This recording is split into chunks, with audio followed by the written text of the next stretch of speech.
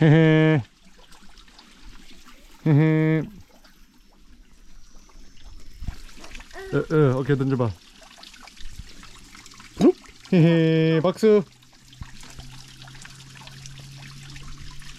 Yo, what up, Street Talks? Eric Kim reporting live from Hadong, South Korea. Yeah! 신났어. Yeah! 아빠가 GoPro 녹음하고 있어요. Oh, okay. So this one is thoughts on creativity, how to become more creative. So I think in today's world, actually, creativity. Okay. Appa, high five. Yeah. Creativity is actually the number one thing, right? So, you know, even if you think about the insanely successful, you know, Apple iPhone, stuff like that, it's honestly because of the creativity of Steve Jobs, Jony Ive, the Apple Photos team, everybody else, design team included. It wasn't a bunch of nerds, right? So for a while, everyone was trying to cash in on the whole design trend, but they're starting to realize design runs deep. It's not this superficial, shiny thing. It's actually something deeper. And I think it's actually deeper than design is actually probably creativity. So what does creativity mean? How do we achieve it? So forth. So for the first part, I think actually creativity just means having a propensity to create. Propensity means to just lean towards something. And it's just to make stuff, right? So for example, you know, even Seneca throwing dolmengues into water, to me it could be an act of creativity. Making a video, making photos, whatever, making thoughts is a form of creativity, and it's very, very important. 네, 하늘이 잠깐 신발 벗기자. 신발 여기다 넣을게요. 여기다 넣을게요. 오케이. I don't trust him playing next to the rocks with the shoes on because he has less perception or something, whatever you call it. Perception with the feet. Okay. 박수. All right. Anyways, so thoughts on creativity. Propensity to create. So to just create anything is honestly quote creativity, and I think the bad bias about creativity is people think of creativity like some sort of like demigod status, right? But in fact, to just like to make stuff is to me the greatest definition of creativity. There's a nice quote from Henri Cartier-Bresson. 하늘 신발 원해? 아빠. There's a nice quote from Henri Cartier-Bresson that says something like, even a hair casts its own shadow. Actually, no, that wasn't Cartier-Bresson, that was Heraclitus. Even a hair casts its own shadow, which means even the world's tiniest thing, the world's tiniest rock, grain of sand, whatever, casts its own shadow, which means that it's significant. Yeah. Even if you look at the world's tiniest little rock, right? Even this casts its own shadow. Or even your finger, right? Whatever have you. Okay? Or whenever you throw stuff in the water, even the tiniest rock have a splish splash ripple effect, right? Might not be the world's biggest ripple in the world, but it has some sort of effect. Anyways, so why is this significant and important? I think personally, the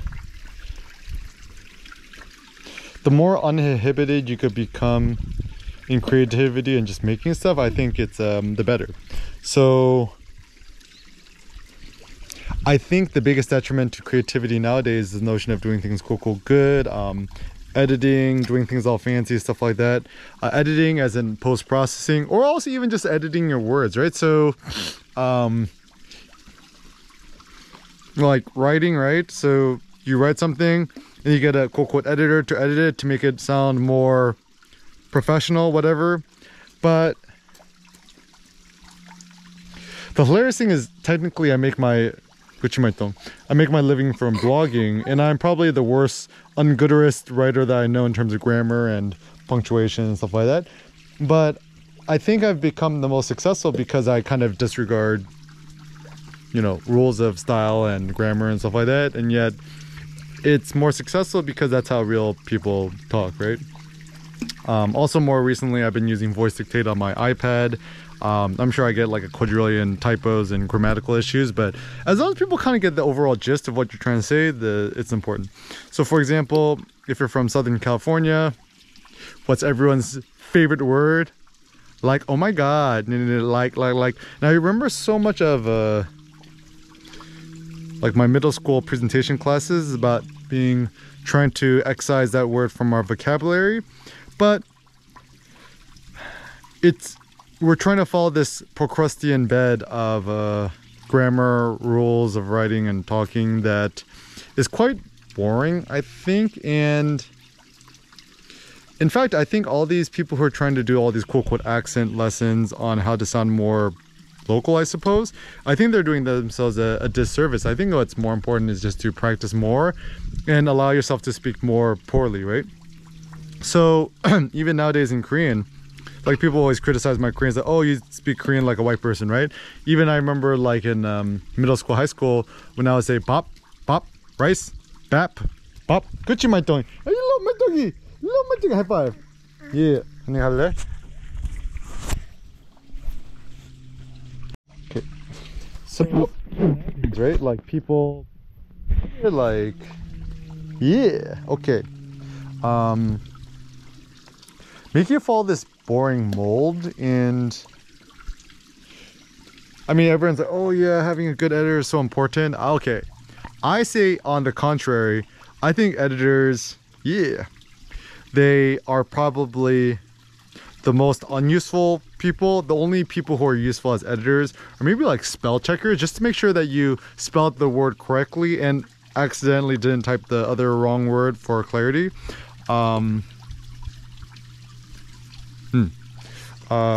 And even, you know, you think about movies and films, right? They're like, oh, the art of editing, you gotta edit down, you gotta edit down. I think you're also trying to follow this Procrustean bed of like a movie theater where it's like a 90-minute film, an hour and a half, 2 hours maybe, 2.5 hours, maybe Marvel's Avenger movie, 3 hours, got all the kids crying because they can't watch it. I think there would be a lot more benefits to not having things just follow this standardized measure of, you know, like even a book, right? It's like a business book, let's say it's around 150 to 200 pages. It's kind of boring. Or like what, 1,000 word op-ed. Whenever people have word counts, it's so bad. Like, I like the idea that it could be as long as short as you want, but you know, obviously people want some sort of guidelines, so that's why people do it. But anyways, and this is why I never edit my videos. I just one-shot it, 모짬판짬, one shot, one take, and just upload it, because okay. The more like professional you kind of try to make it, the worser insofar much as, I don't know, like notions of professionalism are highly overrated, right? Like I think what people mean instead to say is like notions of quote legitimacy or doing things quote well. And the reason why I think this is such a bad idea is that it restricts us creatively, because the real creative artists are kids and children, and they have no notion of good taste, grammar, etc. Also, when it comes to visual things and art and stuff like that, there are also certain rules of grammar. So I would actually say probably the worst disservice you could do in terms of your personal creativity is go to art school, photography school, cinema school, video school, etc., because you're essentially taught to follow this boring ass path. And also being a little bit ignorant of history is quite useful. Me and my friend Tom Loitard, 85mm.ch, he was quite controversial when, you know, he said stuff like street photography is 80% balls, and you know, he said how he intentionally didn't study the history of photography to not be clouded, and a lot of people criticize him about that. But honestly, I think it's super smart, like, to be able to do things carte blanche without any bias of the past. I think it's actually a good thing. Like, even studying the history of photography, right? The big reason I studied the history of photography was, you know, because so many people would essentially kind of like try to bully me by like, oh, you know, this photographer X, Y, and Z, and they would always name drawers like, oh, this reminds me of Will Eggleston. I'm like, yeah, and then, you know, I feel stupid, so I go home and Google him, and I'm like, who's this guy, right? So learning from the masters of photography was kind of more of like this, like, way so I don't get caught with my pants down, right? Especially since I'm a authority on photography and street photography. But ultimately what I discovered through, you know, these quadrillion hours of research and writing and stuff like that is that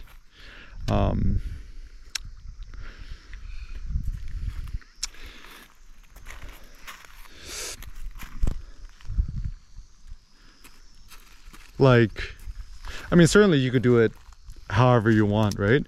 And in fact, actually being able to kill your masters is a good idea, because once you start to try to follow standardized notions of you know, success, you're never going to innovate and be creative. And also the good thing about studying the masters of photography is like to debunk myths, right? Like myth of the decisive moment. Just look at his contact sheets of Henri Cartier-Bresson, see how much he had to work the scene to get the good shot, and, you know, other random stuff. But and maybe that's also a via negativa notion, or like a Karl Popper falsification notion, where truly rigorous knowledge is all about disconfirmation and to debunk things as false rather than to say what's quote unquote true. Even with theology, like more robust to say what God is not rather than what God quote unquote is. And yeah, so maybe also with creativity, it's kind of a similar thing. Is in order to become more creative, try to become less discouraged. So what's discouraging? Social media likes, views, and stuff like that. Even one of the biggest benefits I did with blogging, like in the early days of blogging, the most depressing thing is you blog something, you post something, and then you get 0 comments. Okay. Is to get 0 comments, 0 feedback, and stuff like that. And so that's why I created Ars Beta, arsbeta.com. Oh, 또또 거기 있네. 또또 안녕하세요.